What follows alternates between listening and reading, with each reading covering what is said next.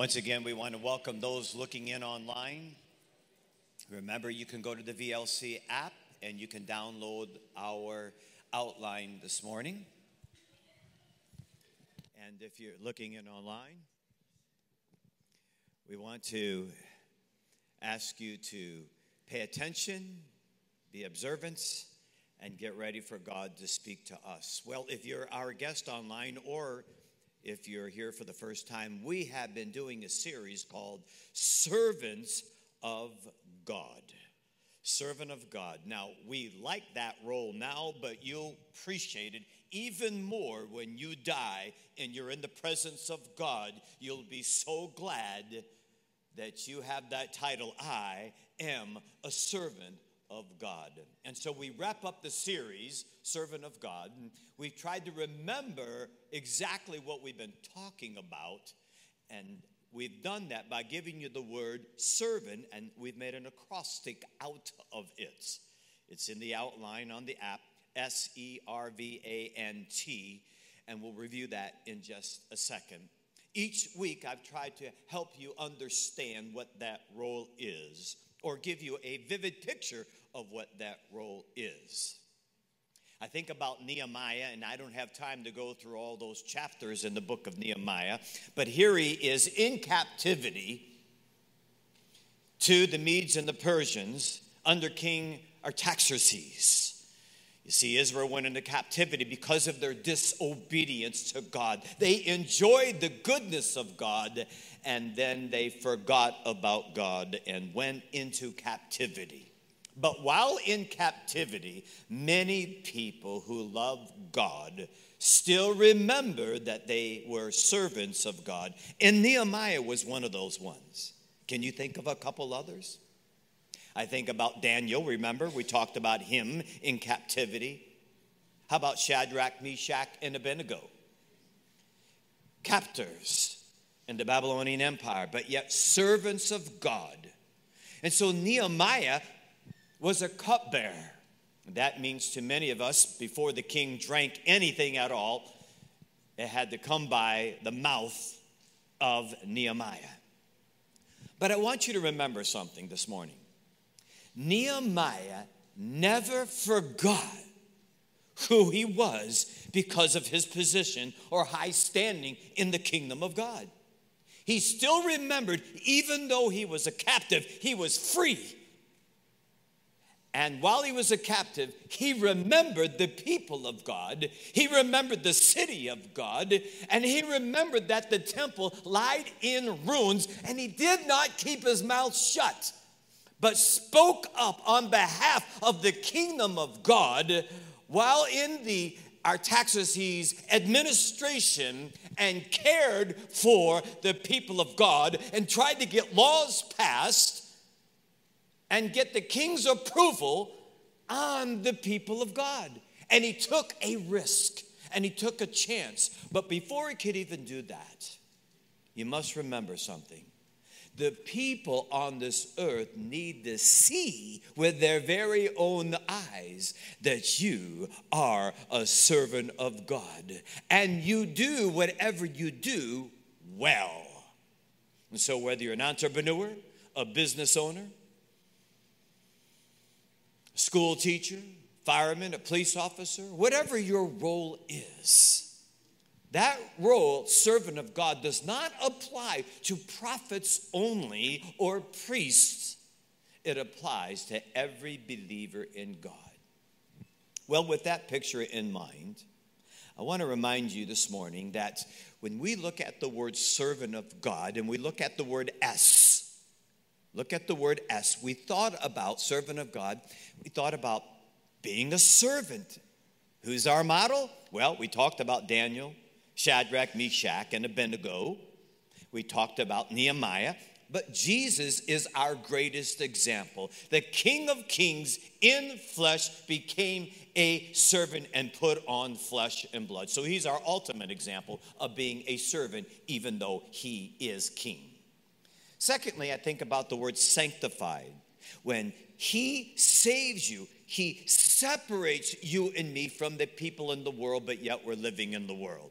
He says, separate yourself from the people so that people can see that you belong to God. That was Israel's role, that the world would look into the nation of Israel and see that Jehovah Elohim is God, and that they would call upon him because of how he loved his people, provided for his people, and protected his people.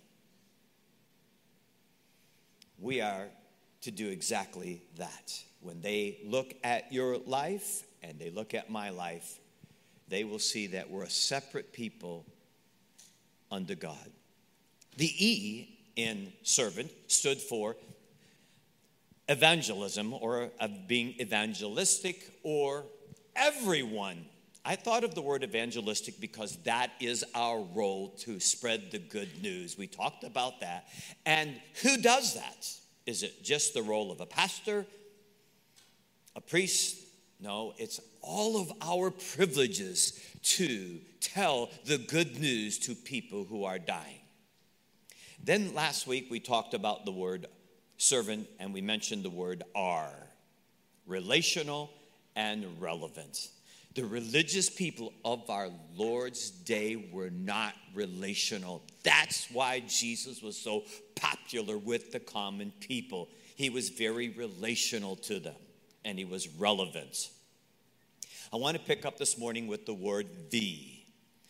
Vision and vulnerable are the two things that come to mind when I'm thinking about being a servant of God. Vision.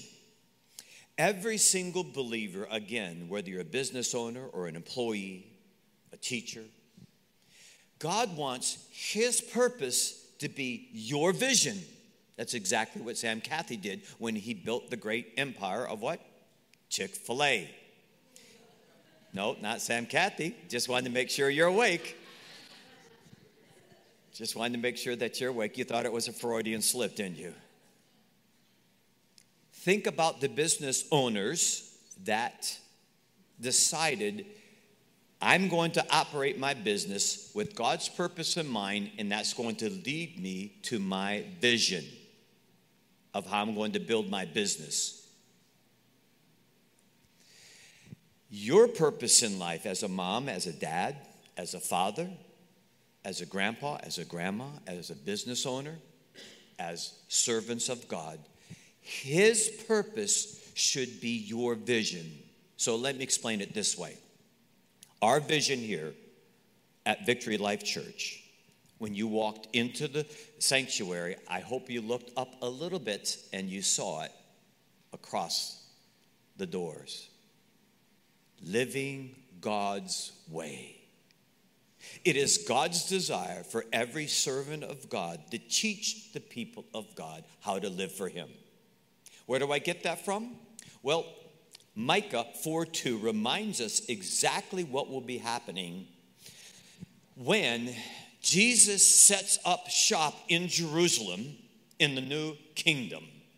People from all over the world will come and flock to the mountains to hear Jesus teach people about God. Remember, God said in Proverbs 29:18, where there is no vision for an individual, a business owner, a church, where there is no vision, the people perish. Our country needs vision right now desperately. But as a church and as a believer, a servant of God, Micah 4:2 reminds us of what we can do when we think about being a servant of God. In that day, here's what they did.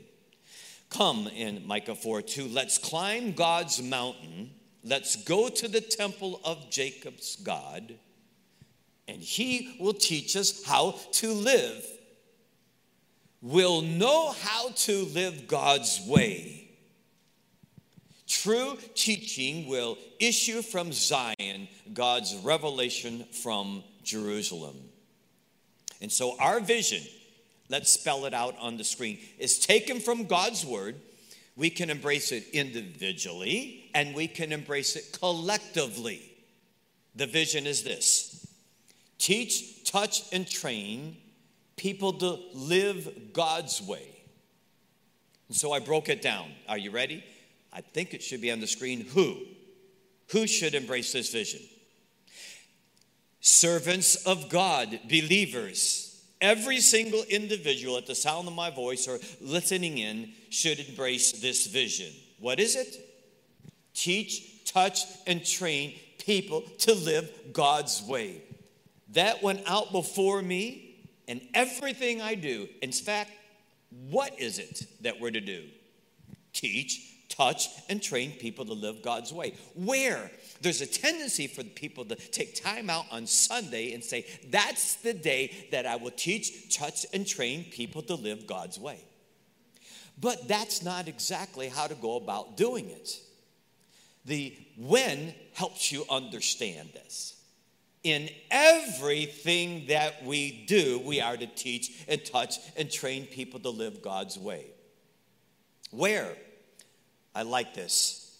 It's helped me in my journey as a believer. Everywhere you and me go, we are to teach and touch and train people to live God's way. Every day of our lives, we have the privilege to teach and touch and train people to live God's way. Why? Because God commands us to in His Word. How are we going to do that? By the power of the Holy Spirit. And one has to look no further than Peter, who denied our Lord 3 times, twice in front of a little young lady, and then in front of another person. Then all of a sudden you open the book of Acts. Jesus has died. He has risen from the dead. And he said, I will give you the power to do exactly what I'm telling you right now. To teach, touch, and train everyone about the good news that Jesus has died on your behalf. He's taken God's wrath on your behalf. He's died and he has risen again. And if you believe in him, the Holy Spirit will baptize you into the family of God. You are adopted in the family of God. You become a child of God. You're joint heirs with Jesus. You have your citizenship in heaven. And you are to proclaim that everywhere you go and everything you do, every day of your life. That's your mission, servant of the living God. Amen. We have our purpose. Now, when I think of the word V, I think of being vulnerable. Isn't it something when we get saved, we understand who our example is? Jesus. And we know he's perfect. And we look at other believers and we have this expectation of other believers. And sometimes we don't have that same expectation of ourselves. If you're going to be a servant of God, you need to be vulnerable. We have enough illustrations in the Word of God, don't we? Of God allowing us to see his great saints were very vulnerable to the same temptations that you and me experience today. King David, Abraham, Moses, Paul, Peter. When you deal with saints and you're helping them in their journey, never forget to look at yourself in a mirror and understand that you are a saint that has sinned. But if you walk in the light as he is in the light, you are constantly being cleansed from your sin. But deal with other saints that way. Be compassionate, forgiving, and merciful as Jesus is loving and compassionate and forgiving and merciful to you. Servant of God, remember that when you bump into other saints. Then I think about the word A. When I think about the word A, I think about ambassador and apple. Why do I think about apple? I think about apple for this reason in being a servant of God. Now, I know that sometimes we like to play favorites, but I learned from Joseph never to play favorites with my children I can play that with my daughter because she's my only daughter. Oh, actually, I have two daughters. I forgot. Now, my other daughter's present today. I forgot. See, I'm a saint that's saved. I'm sorry, I messed up. Whew, I'm glad I remembered that one very quickly. Then I have precious grandchildren. And every time I'm around my grandkids, I have now 3, right? Did I get that right? 3 precious granddaughters. And I always walk up to them and say, "You're one of Grandpa's favorite princesses." I always remember to say that. Usually never slip on that one. David desired to be the apple of God's eye. I don't know about you, but I desire that too. Remember what he said in Psalm 17:8 to God, "Keep me as the apple of your eye. Hide me in the shadow of your wings." That phrase, apple of my eye, refers in English today to something or someone that cherishes above others. And David used the phrase apple of God's eye in his prayer. Just as light is reflected on the shiny skin of an apple, and images are reflected in the eyes of a human beholder, God always and constantly, let my image be before you and use your power to protect me. I don't know about you as a servant of God. You remember the pupil is the apple that he's talking about, and your blinking eyes protect your eyes from invaders, for all foreign invaders. Do you desire to be the apple of God's eye? Is that something deep down inside of you? If not, desire that as a servant of God, to be the apple of his eye. Never forget, as servants of God, you and me represent his interests, his kingdom, his values, his son, his people. And therefore, when I think of I think of ambassadors. We've kind of gone over that. Some of these kind of spill over into the other letters, SERVANT. I know under evangelism we talked about this, but please never forget saint or servant of God.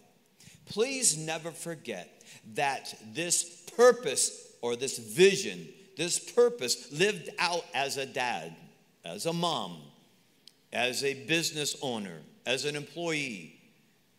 Remember, God's purpose should be lived out in the life of your family, in your marriage, in your business, wherever you go. You are an ambassador for the Messiah. 2 Corinthians 5:17 reminds us, therefore, if anyone is in the Messiah, in Christ, he is a new creation. The old has gone and the new has come. All this goodness is from God, who reconciled us to himself through Christ and gave us, he's not talking about pastors and clergy only, or priests or bishops or deacons. He's talking about servants of God, that God was reconciling the world to himself in Christ, not counting, aren't you glad for this, men's sins against him. And he has committed to us the message, not condemnation, the message of reconciliation. That's what I think about when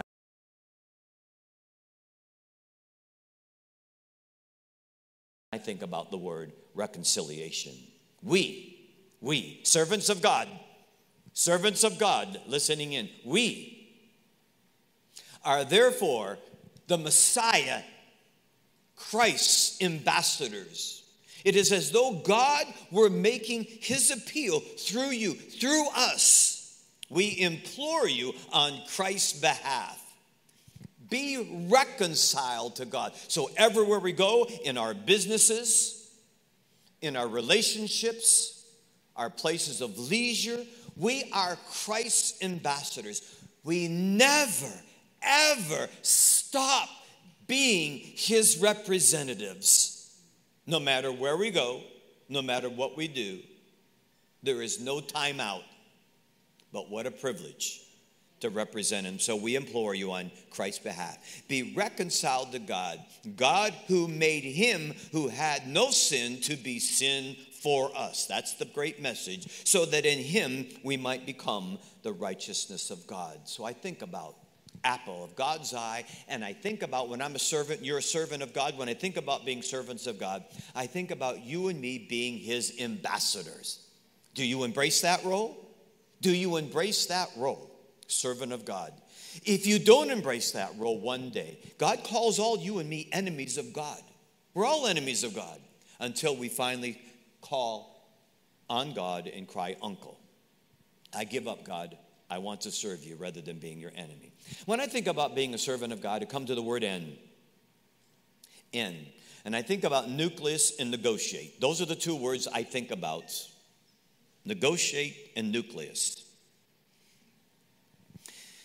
When I was lost in the world, when you were lost in the world, I hung around all my buddies, partied, played cards, gambled, did all the things that life offers, and nothing really bothered me. I enjoyed. Those were my buddies. I hung around them. I ate with them.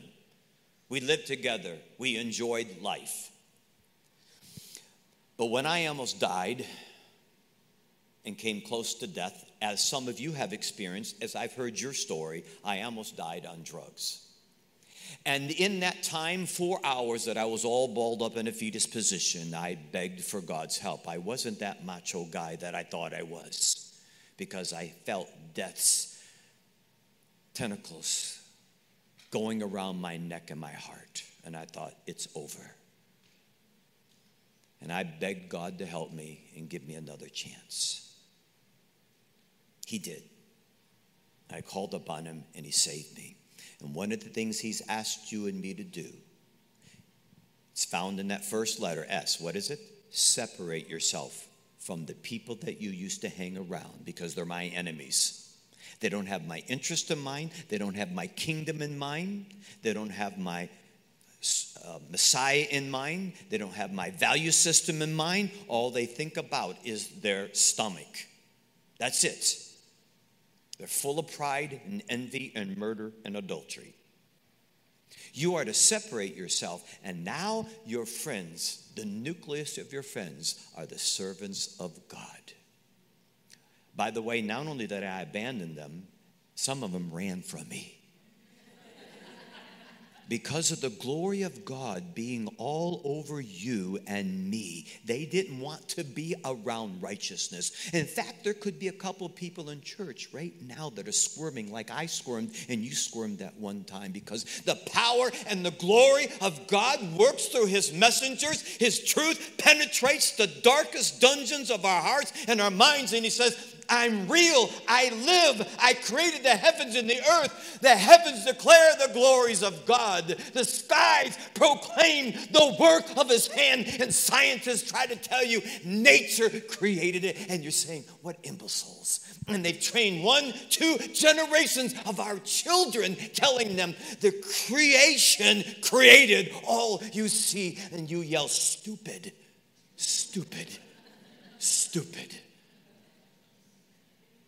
God said, I created it. Now I acknowledge, Lord, as a servant of the Most High God, you did indeed create all that I see.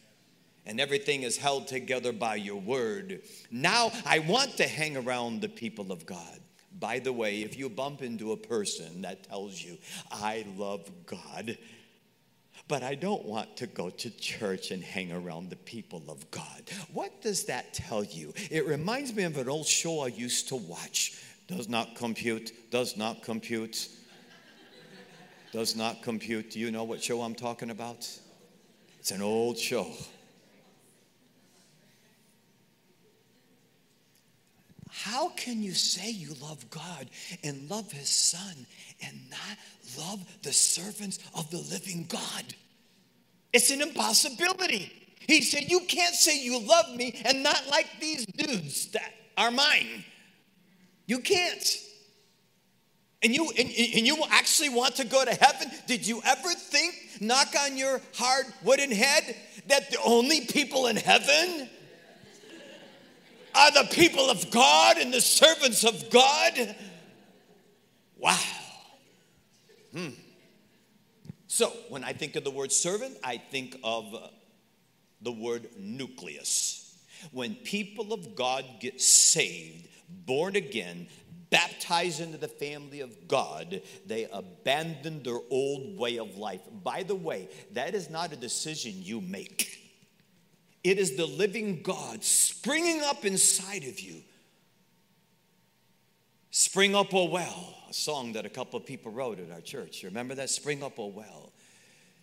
It is God in you that causes you all of a sudden to thirst and hunger for Him, to love Him who you cannot see, to talk about a kingdom you don't even know about, and to punctuate, elaborate on a value system you've never embraced, and then a language that you have that you never used to know. Yes, I speak in a new tongue, a new language. I have been given the gift of tongues. It is the good works of God and the good deeds of God and the good news of God that Jesus saves. There's a passage that reminds us how the first believers acted and conducted themselves. Acts chapter 2. In fact, all of our small groups and our churches really are built on this particular passage of Scripture. Acts 2:42. They, the believers, the servants of God, devoted themselves to the apostles' teaching and to the fellowship and to the breaking of bread and to prayer. By the way, we're going to get back to the breaking of bread this month, the Lord's Supper. Everyone, because of this, was filled with awe, and many wonders and miraculous signs were done by the apostles. I have declared to you, I have seen the glory and the mighty work of God. I'm not baffling you. I'm not trying to impress you. But JW and I have talked about this, some of our staff and some of our leaders, that we have seen the mighty work of God alive in Victory Life Church and her members. I'm not joking at all. And guess what? We're expecting more. What I am praying for is healing. I have not had the privilege to see, some of you may have, I have not had the privilege to see automatic healing.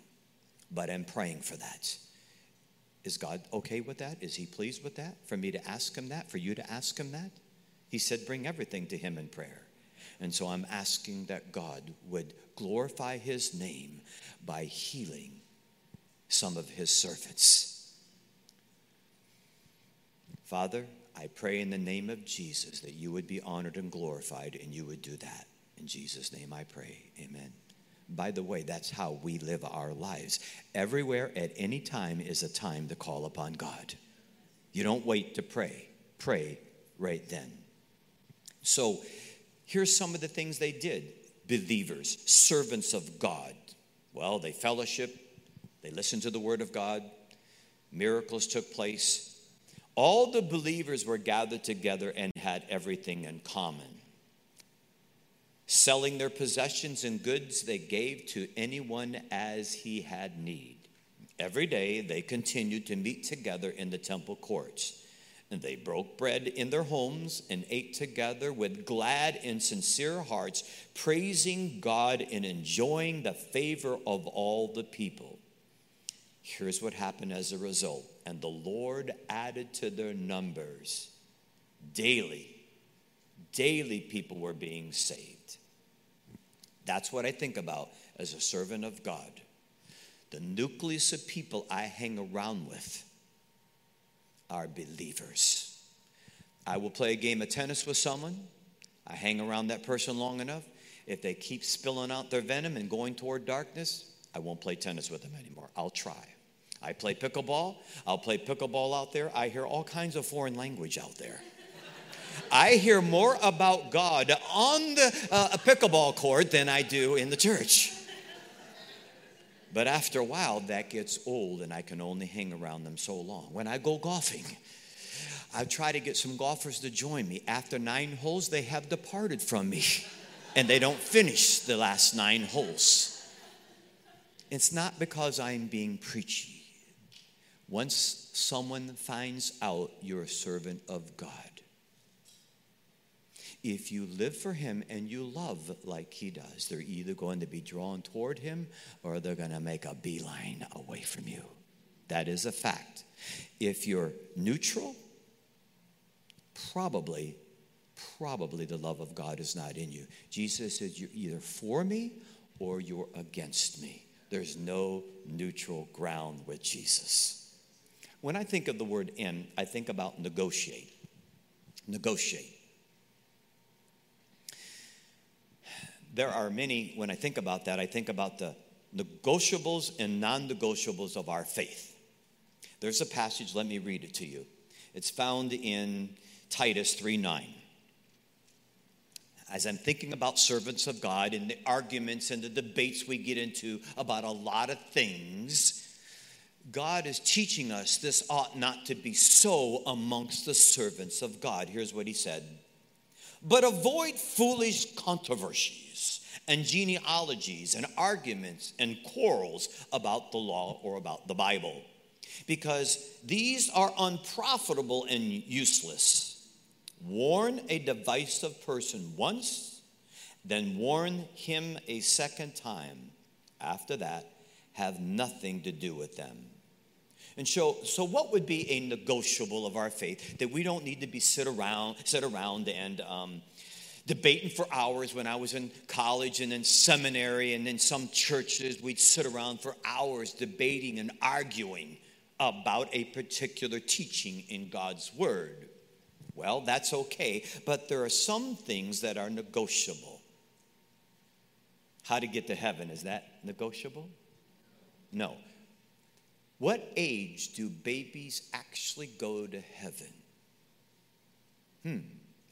I don't know. I believe all babies go to heaven, but there is an age where the scripture teaches you and me that they are accountable to God. I don't know what that age is. So it behooves every single grasshopper and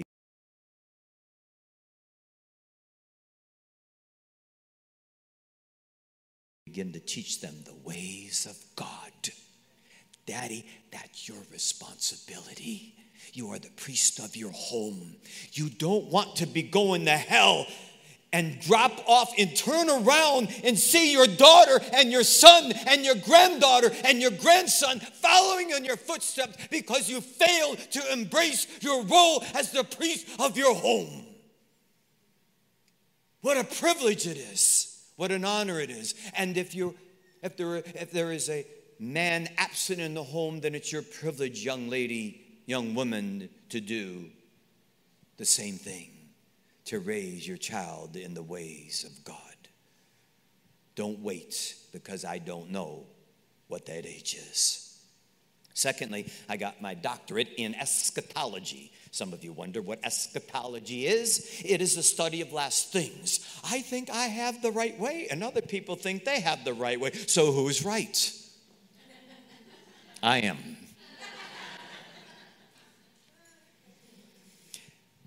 In all seriousness, most of us that studied eschatology believe that Jesus is coming in the clouds. The reason he told you he's coming in the clouds is because that imposter, that alien, that UFO, it could be Satan could be working through that and come to this planet, and the Bible says the Antichrist is going to deceive the world because he's going to be able to do such mighty things and miracles that the world is going to go after him, and they will be doomed. If anyone sets their foot on this planet and says they are the Messiah, what are you to do? Run! Run into the mountains and get out of Dodge. Negotiables. There are some negotiables. Don't sit around as servants of God arguing and debating about things that are negotiable, okay? That's the word to us as saints. It's okay to sit around with some good friends that really understand it, but in the end, the Bible says, if at peace, if at all possible, live at peace with your brothers in Christ. There are some non-negotiables, and many of our churches are treating this as negotiables. Let me just give you one big passage, Revelation 22, that reminds us about the Bible. Revelation 22. I solemnly declare to everyone who hears the words of prophecy written in this book, if anyone adds anything to what is written here, God will add to that person the plagues described in the book, the Bible. And if anyone removes any of the words from this book of prophecy, God will remove that person's share in the tree of life in the holy city that are described in this book. One servant of God, or as a servant of God, we need to be very wise. What is negotiable and what is non-negotiable? If you just go online and look up Barna Research amongst evangelical Christians, it is amazing how far they slid down that slippery slope of liberalism theologically, where over 40-something% do not believe that Jesus Christ is the only way to the Father.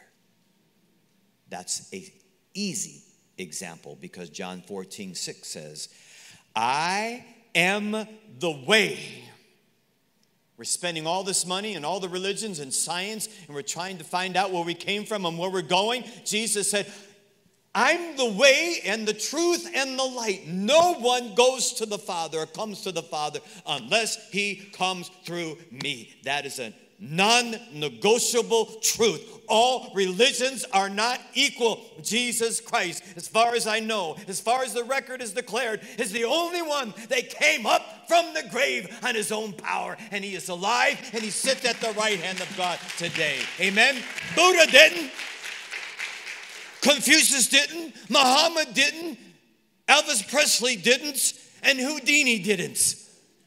Jesus is the only one that came out of the grave. And everyone in this room who is born again has experienced the power. The unbeliever looking in right now may say, "How you're believing a story 2,000 years old?" No, yes I am, and no, I'm not. Because when I yelled, "God, save me," the glory and the power of the Holy Spirit birthed you into the family of God, and there is a new you inside of you that lives for the glory of God, and you can't tell where it came from, but you know it's there. He's there. I am in you, you are in me, and we are one. Servant, S-E-R-V-A-N-T. You didn't think I could finish. When I think about T, there's a lot of things I put on this word T when I think about servant of God. People need to be teachable. Teachable. Or need to be teachers. I think about team players, and one I didn't write on there, your treasure. Your treasure. All this belongs to God. Romans 2:21 reminds us, you then who teach others, do you not teach yourself? You who preach against stealing, do you steal? And I'm reminded when I come out here and I look in the mirror, I'm reminded a lot of times of my own failures. And I'm so grateful, and I look in that mirror and say, God, thank you that as I walk in the light, that you cleanse me from all unrighteousness. There are many Sundays I would not have been able to stand up here. Now, don't try to figure out what sin it was, okay? But there's many a times that I had to do what I'm preaching to you. Don't get angry. Don't lust. Don't steal. Whatever the commandments are. I've had to say, God, I live for you and I love you. But there was a moment, there was a thought, there was a deed. I was playing pickleball the other day. I'm a very competitive person. I want to win at everything and anything. And I'm thinking about a point that I work so hard for, and I'm telling you, I run hard on that court. Other people just go like this, and they go back, and it's like they're playing music. La, la, la, la, la, la. It is, and they don't work hard because they don't want to move much. They think it's an old fogey game. I'm telling you right now, it's not an old fogey game. There's young whippersnappers out there. Yeah, some even young kids that they're trying to kick off the courts. They are. There's some young little kids out there, and they get mad. But I'm thinking about this point I worked so hard for. I ran back and I ran forward. I ran side. I'm like this on the court. I'm like a jackrabbit. And then someone steals a point from me? Oh, man. Or I thought they did. And I got in my car and I said, oh, it's an ugly, horrible feeling to people that love God that misrepresent him. Isn't it? It's just because we love him. Now, I don't think anybody really knew all that was going on, but I still don't want to be known for the person that argues about every point.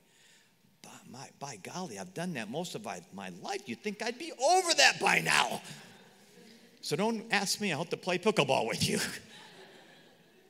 Okay, that's being vulnerable. That's reminding you. And you need to remind yourself. Yes, pastors have weaknesses. You have weaknesses. God loves us the way we are when he saves us. He's in the business of making us more like his son, much like a mom and dad are molding a child to become an adult. Be teachable. But some of you have loved God so long that you should be teaching others. 1 Timothy 3. Actually, let me skip that one because of time, and let me go to another particular passage.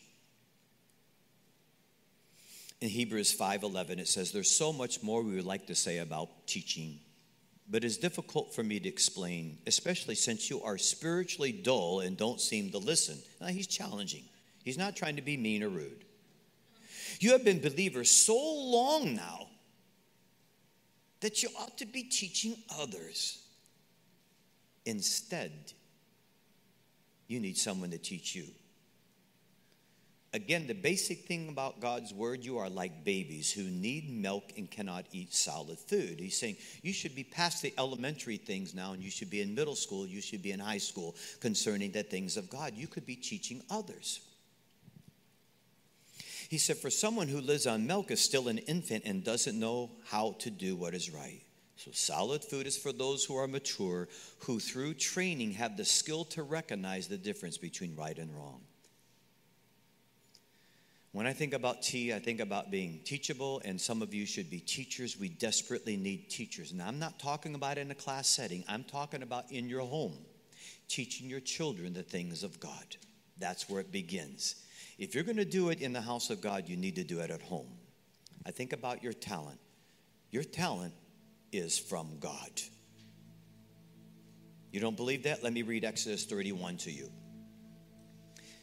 This has nothing to do with being a pastor or a priest. I don't care what talent you have right now. I want you to insert yourself in this passage. Muy importante. See, I have chosen Bezalel, son of Uriah, the son of Ur, of the tribe of Judah, and have filled him with the Spirit of God, with skill, ability, and knowledge in all kinds of crafts, to make artistic designs for work in gold, silver, and bronze, to cut and set stones, to work in wood, and to engage in all kinds of craftsmanship. Do you understand that the talent that you have is from God, and you will stand before him one day and give an account for that talent? Did you use it for God? Remember, he is the owner. You are the managers, and you and me will stand before holy God and give an account for our management of the talent he's given us. Well, I'm going to end there because just 3 minutes over, that's not too bad. I pray that you'll give me grace. As I think about this time, we continue to worship God at this time through different ways: music, prayer, giving. By the way, for those looking in online and those here present this morning, besides giving your tithe and offerings, which we don't pass a plate, we trust that you'll do that because you love God. And if you're online, not only to give your tithes and offerings, but you still have a chance to join us in our celebration today as we send off one of our servants to another state. There will be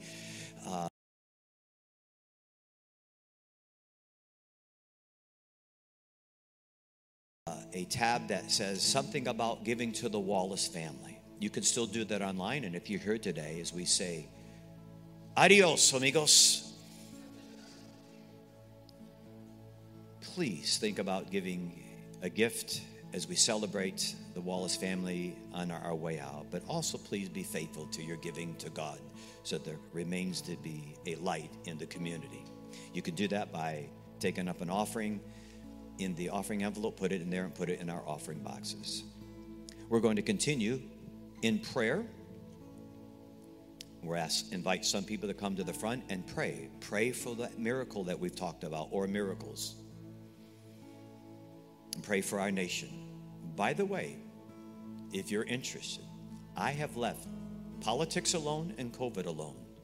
But the week before voting, I'm going to preach a message. Yes, like Daniel. Yes, like Nehemiah. Yes, like Shadrach, Meshach, and Abednego. I'm not preaching on policy. I'm preaching on God's administration. And I'm going to teach on it. So if you want to hear it, you want to be in tune, you want to be here. But next week, I'll be preaching on Psalms 19. The heavens declare the glories of God, and the skies proclaim the work of his hands. Let's bow for prayer. Father, what a pleasure it was to represent you. And I pray that someone that doesn't know you, number one, they would admit that they're a sinner. Remind them, part of becoming a child of God is admit they're a sinner. B, believe in you that you hung there on that tree and took God's wrath, God's punishment, God's judgment on their behalf, on my behalf. And you died and rose again. We're transferring our trust completely to you. And then number C, remind them to call. You said whoever calls on the Lord shall be saved. And of course, if you're online looking in and you're making that decision, please go to the comment section and hit the tab and tell us about your decision. We'll be sure to get you some material and get in contact with you this week. And of course, if you're here, you've made that decision, we'd love to hear about that decision, because the next step is to get baptized. So, Father, continue to receive our worship in song and in prayer. In Jesus' name we pray. Amen.